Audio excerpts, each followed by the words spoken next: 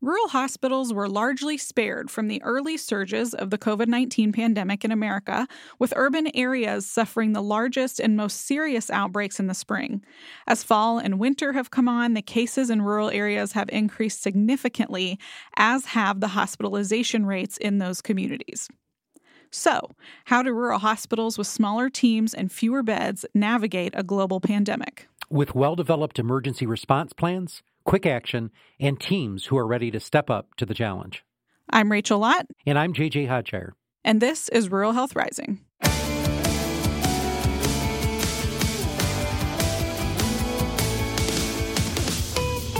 Welcome to Episode 5 of Rural Health Rising. I'm J.J. Hodshire, President and CEO of Hillsdale Hospital. And I'm Rachel Lott, Director of Marketing and Development. So today we're talking about COVID-19 and rural hospitals.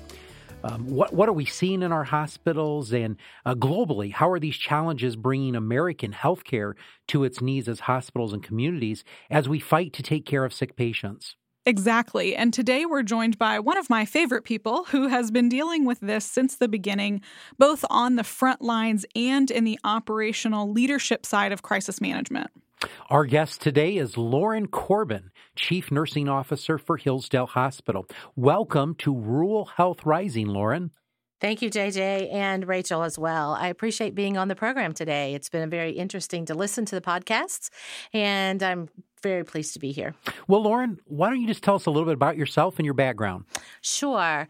So I've been in nursing for about 15 years now. It's my second career, with my first one being teaching, and I've really enjoyed nursing thus far. Most of my background in nursing is in surgery. I did come up through surgery and have been both a surgical nurse and a surgical leader. Have enjoyed that a lot. Moved to Hillsdale almost 2 years ago. Can you believe it's been 2 years? And came to Hillsdale Hospital as, again, surgical manager.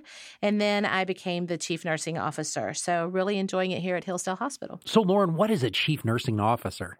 So a chief nursing officer is the person that is over all of the nursing program. So I have managers under me that manage each of the departments, and then the nurses, the frontline nurses, are under those people. Well, I would have to submit to our audience today that you do a great job as Hillsdale Hospital's chief nursing officer, and we're really just pleased to have you on the show today and look forward to our conversation. Thank you very much. So now that we've established who you are and what you do, let's start with the why. We do this on every episode so we can get to know our guests just a little bit more. So Lauren, what is your why? What motivates you? What gets you out of bed in the morning? Well, JJ, my big why is I love taking care of our community members. I have friends in this community. I have family as well. And taking care of them and knowing that their health care needs are taken care of is a top priority. Now, I don't normally, on a regular basis, do frontline nursing. I don't work on the floor, but I'd like to take care of the people who take care of you. So that's really my why, is to make sure that my managers have what they need, to make sure my nurses have what they need to do their jobs, and to take care of their patients. Lauren, that's a great why. So let's get started talking about COVID-19. I'm surprised it's taken us 5 episodes to really get into this as a primary topic. But let's start from the beginning, Lauren. When COVID-19 came onto our radar in probably January or February, not in our community, but we were starting to hear about it in the news. The first cases in the U.S. had been identified in what I like to call the before times back in January or February. What do you remember hearing, learning, and expecting about this virus when we really hadn't experienced it yet? That's a very good question, Rachel. So I do remember hearing about this vague virus that they were seeing in China. And, it didn't really hit home quite as much. And then it started migrating and coming over to the United States. And I remember thinking this is going to be another Ebola. I remember thinking we're going to do all this training, and we're going to get the nurses ready, and we're going to have all these plans in place, and then we're going to see it go through maybe New York City or maybe even Detroit, but it wouldn't necessarily affect us. I do remember having those exact thoughts. As you well know, Lauren, we ended up having our first COVID-19 task force meeting on March 13th, which feels like 100 years ago now. But from the initial meeting moving forward, what kind of work have you been charged with and have been doing in response to COVID-19? And maybe just for our audience, give a behind the scenes of what hospitals had to do at the beginning when all of this was very, very new. So we started with making a plan because everyone needs a good plan. And so we started making a plan of what we would do should we get this COVID virus in our community. We obviously had to make sure we had all the supplies necessary. We had to make sure we had the staff necessary, and we had to make sure that those staff were trained. So I do remember multiple meetings. I remember late night meetings. I remember the managers coming together and just deciding how we needed to start, how we needed to get going. Our first big thing was supplies. Did we have enough supplies?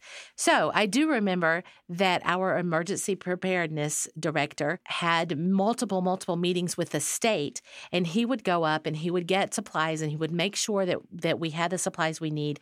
And he would get supplies from our strategic national stockpile through our state district meetings. Then I also remember how we set up screening. We ended up having to screen everyone that came into the hospital. So the first thing that we did is we set up this big yellow tent. You remember the yellow tent, JJ? Oh, do I ever remember the yellow tent? It was a big tent that sat right in front of the front door of the building, and everyone who came into the hospital had to go through that tent, and everyone had to be screened. So we took their temperature. We asked them, had they been exposed to any COVID, and did they have any COVID symptoms? So, and then everyone got a sticker, and that just putting that together was huge. Rachel, do you remember that we had to hire so many screeners?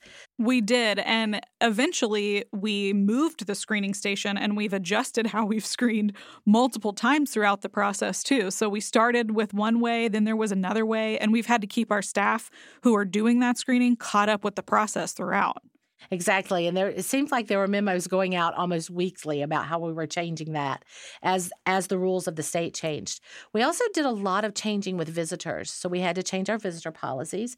So according to how much COVID we were seeing in the county, that's how much we had to change our visitor policy and how we had to limit our visitors or even completely stop visitors in the hospital. And that brought about a whole new preparation because then we have patients in the hospital who can't see their family members. They can't visit them. So we brought in some extra equipment. So maybe we can FaceTime with them. We can make sure that they get to talk to their family and they get to see their family. And I do remember one thing that we did that was especially neat. Rachel, I don't know if you've ever walked on the other side of the building where the OB department is and where the OB windows are, but they put the room numbers in the OB windows so that family members could come up to the windows and talk, I say with quotes, to the moms who had just had their babies, and they could talk through the window. So that was a really neat thing. So we've done a lot of preparation for that. You know, Lauren, we had to figure out new ways of delivering healthcare, didn't we? We did indeed. And it's been very difficult, and you and your team have done a wonderful job at ensuring that. But, who would have thought that we'd have to restrict visitors? But I can tell you that after all the screening processes and limiting the number of visitors, this is probably healthcare today is the safest place anyone could be right now in America. Wouldn't you agree? I would agree greatly with that, JJ. In fact, you had to put out a lot of advertisement, a lot of communication to the community because we have community members that don't want to come to the hospital because they think it's not safe. So you did a lot of work on that. I can recall the late nights that Rachel and I would be texting back and forth. And Rachel has been a tremendous resource to us and has certainly spearheaded our communication up. And Rachel, maybe just for our audience today, explain some of that process, because not only did we have to implement this, but we had to communicate it to our community and our service area. So how did we do it? Yeah, on our first episode, I talked about one of the things I love about my job is that I get to share and brag about all the great things that our amazing team is doing. And, this was no different in terms of process, but the tone was a little more difficult because it is not easy for family members to hear that they can't come see their loved one while they're in the hospital. It's not easy for a grandparent to hear you can't be there when your grandchild is born. You know, these are huge moments in people's lives, and we unfortunately had to make the best of a bad situation. And so sharing that with the community is not an easy thing to do. But from the beginning of COVID, what we kind of unintentionally ended up creating was this regular communication directly with our community through Facebook Live, in fact, which it's funny because before COVID, Facebook Live in the marketing world was kind of known as something that was phasing out and it wasn't the new or the next thing. And for us, it's been an absolutely critical tool to communicate with everyone in our county. And even sometimes we have people outside of our county that watch our Facebook Live programs because in March, I think the first one we did was mid-March. So it was like maybe a day or two before we had our first COVID patient in the hospital and our first confirmed case in Hillsdale County. And we really just thought, you know what, let's do a Q&A with the community. We'll get our infection control officer on, we'll get a representative from the health department, and we'll just have a conversation about what is your local community doing to manage COVID-19 and what things are true and not true. It's hard for people to parse out the correct and the incorrect on social media because so much is out there. So that initial Q&A morphed into, at one point we were doing 2 or 3 Facebook Live broadcasts a week, and now we do one every week, at least once a week, unless there's a holiday or something like that. And we go through and we help debunk the myths and the fake news versus the facts that you can use and help people to understand what is it that they can do, but also we've been able to use that opportunity to consistently communicate the changes as they're happening at the hospital. And it's very back and forth. We have people on there who ask questions every single week, and we're able to answer those directly. And when we do that, it's usually myself and then some of our experts. So JJ will be on with us almost all the time. We'll have, today we had a physician who's our ER medical director and also our ER clinical manager. And they were able to answer questions with their expertise. And it really has created a better sense of, I think, just a little more calm in the community when people know that they can access and are going to be told what's actually happening in their community. We also were one of the first hospitals to put out a press release that said, because of COVID, we are having to go through a period of layoffs. And that's not an easy thing to put out there, but that doesn't mean that we can't still take care of you. And that's been one of the unintended consequences sometimes of that transparency is that we see our volume shrink and people start delaying their health care. Rachel, speaking of unintended consequences, one of the things that I reflect on in this COVID fight is some of the decisions that were made without our consent.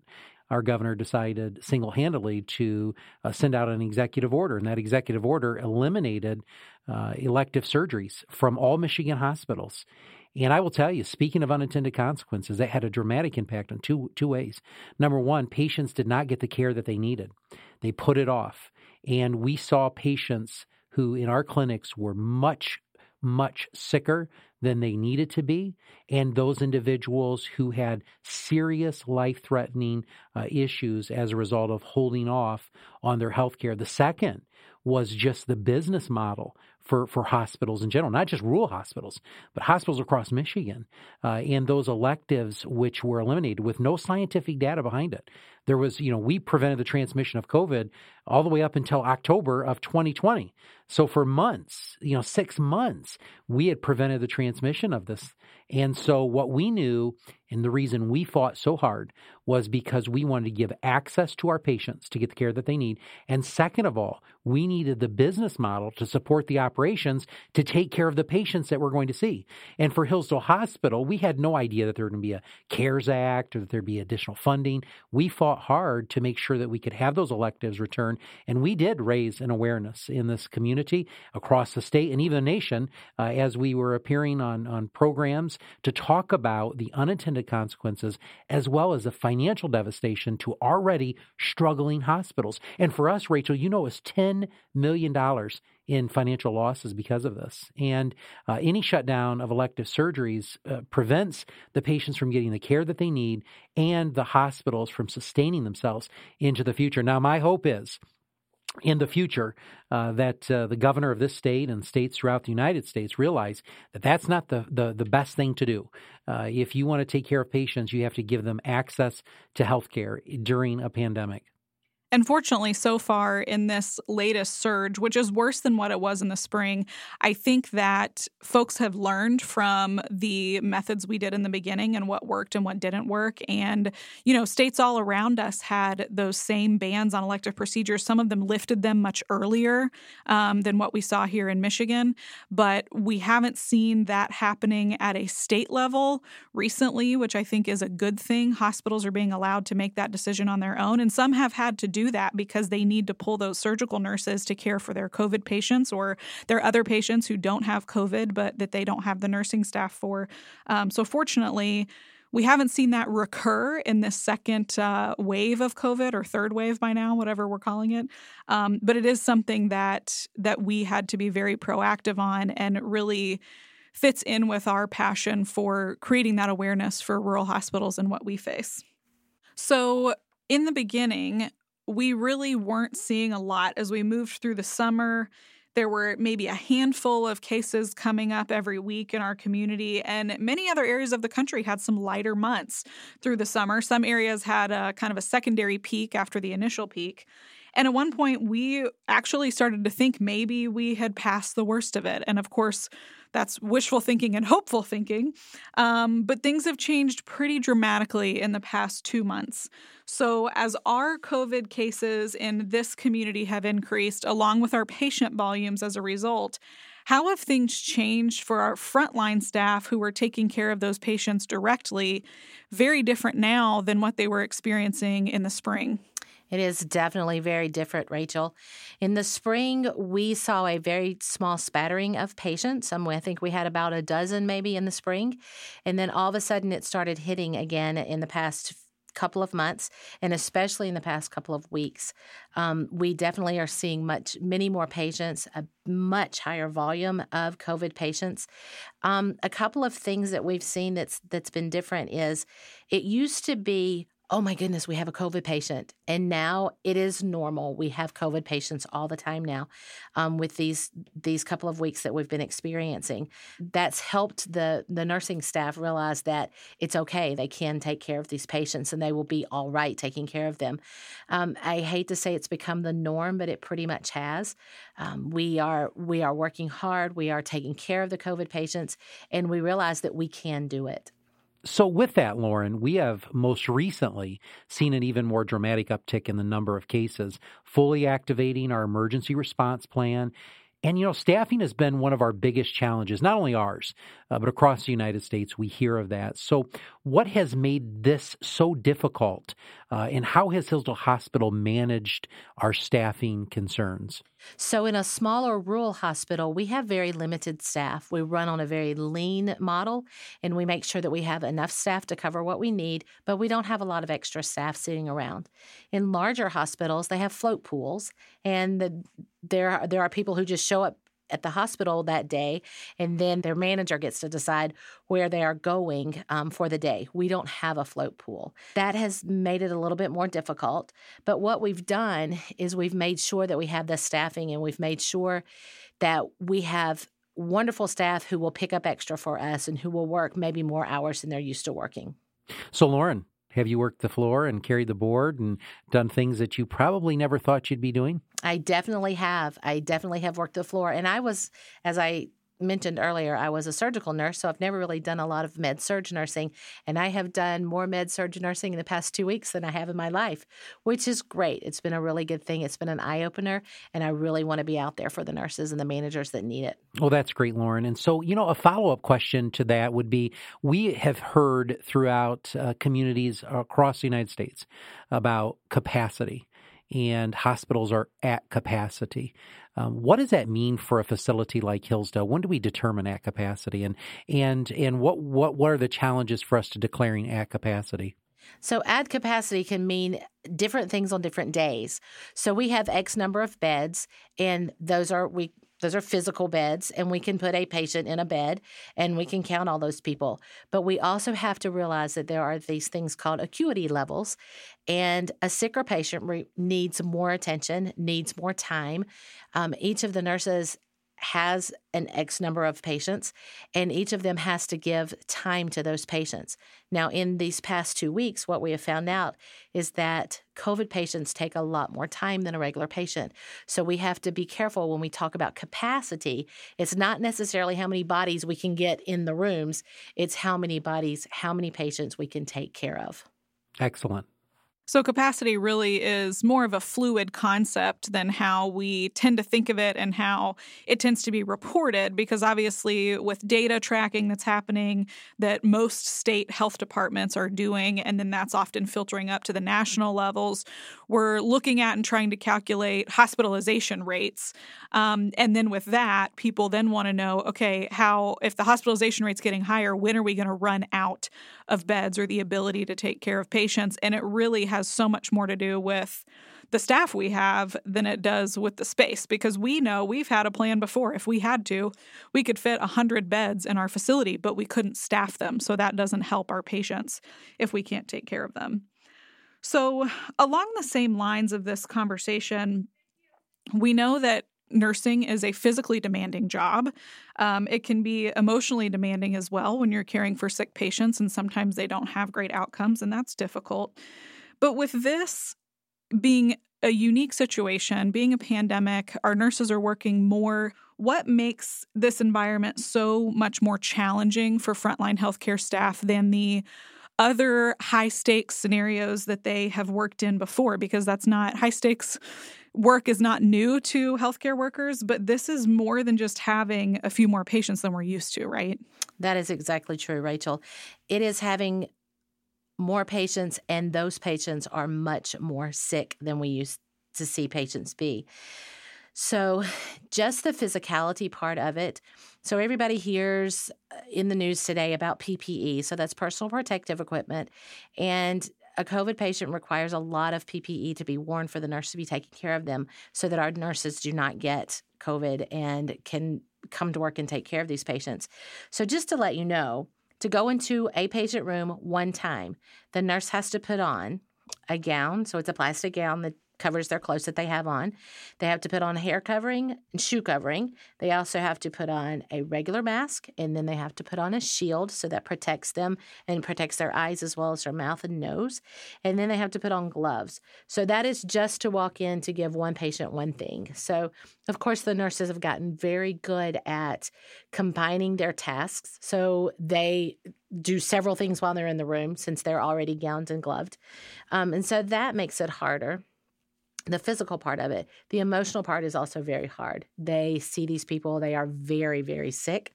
Some of them may not make it, and they know that. And it is very taxing on the emotional spirit of my nurses. And what about the concern for them as well? Because we've seen across the country, unfortunately, there are healthcare workers who have also been victims to this virus and who have passed away as a result. And I would imagine that concern, as well as taking COVID home to their family, would be kind of compounding those emotional issues of the patients in front of them, but also how it's maybe affecting their life and their family. It is indeed. It is definitely affecting them. We don't understand what it's like to go to work and say, I wonder if I'm going to get sick today, or I wonder if I'm going to take this home to my family. So that is definitely a great concern. And, the nurses that have to make sure that they strip in the garage and throw their clothes in the washer before they get in the shower, before they can hug their kid.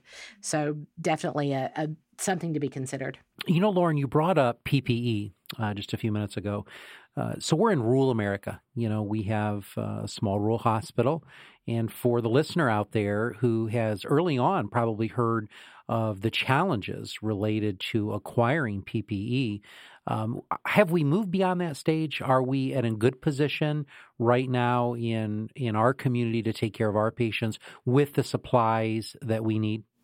Yes, JJ, in fact, we are. We have a wonderful purchasing manager. And from the very beginning of the COVID outbreak, he jumped right on top of things. He made sure that we have the PPE that we need. We have not been without PPE at all. Now, is it challenging to get it? Yes. Scott finds that he can't get it someplace, but he doesn't give up. He goes to another place. He gets us the PPE that we need. We had a goal of getting 90 days worth of PPE in-house, and we met that goal. And we haven't had any issues thus far at this hospital. We're taking good care of it. And we've certainly heard some horror stories from a surgical mask ranging from 6 cents pre-COVID that we could purchase to $1.25 per single mask. And so we've heard of these challenges, and they're real to rural health because, we operate on a shoestring budget. So those can be absolute game changers with our budget. But I would say, and I would submit to our audience that's listening, that Hillsdale Hospital has done a wonderful job, and small rural hospitals throughout America are managing this on a day-to-day basis. And having that supply chain is so critical to protecting our frontline staff. So, in healthcare, we always have to prepare for the worst case scenarios, right? From caring for a patient who might be coding up on the floor to managing our organization during a regular crisis. How has the advanced preparation we've done prepared us to stand up for a trial like this, to test our already challenged circumstances in rural healthcare? So, JJ, we started early, if you remember. We did some training for the nurses early on. We knew that when we got some of these patients, they would be critical patients. So we did some really good critical care nurse training. We trained them on some critical drips. So those are medications that go in via IV. We also trained them on vent care. So if a patient is on a ventilator, they know how to take care of them. We also did some PPE refresher training. It's not every day that you have to put on that whole list of things that I just talked about, because there's definitely a certain order you have to put on your PPE. There's a certain order you have to take it off with, and there's some very careful steps you have to take to make sure you don't infect yourself as you're taking off your contaminated PPE. We also looked at scheduling, and we made sure that we had enough nurses to cover those needed shifts. And when we need extra nurses, we can get them in here.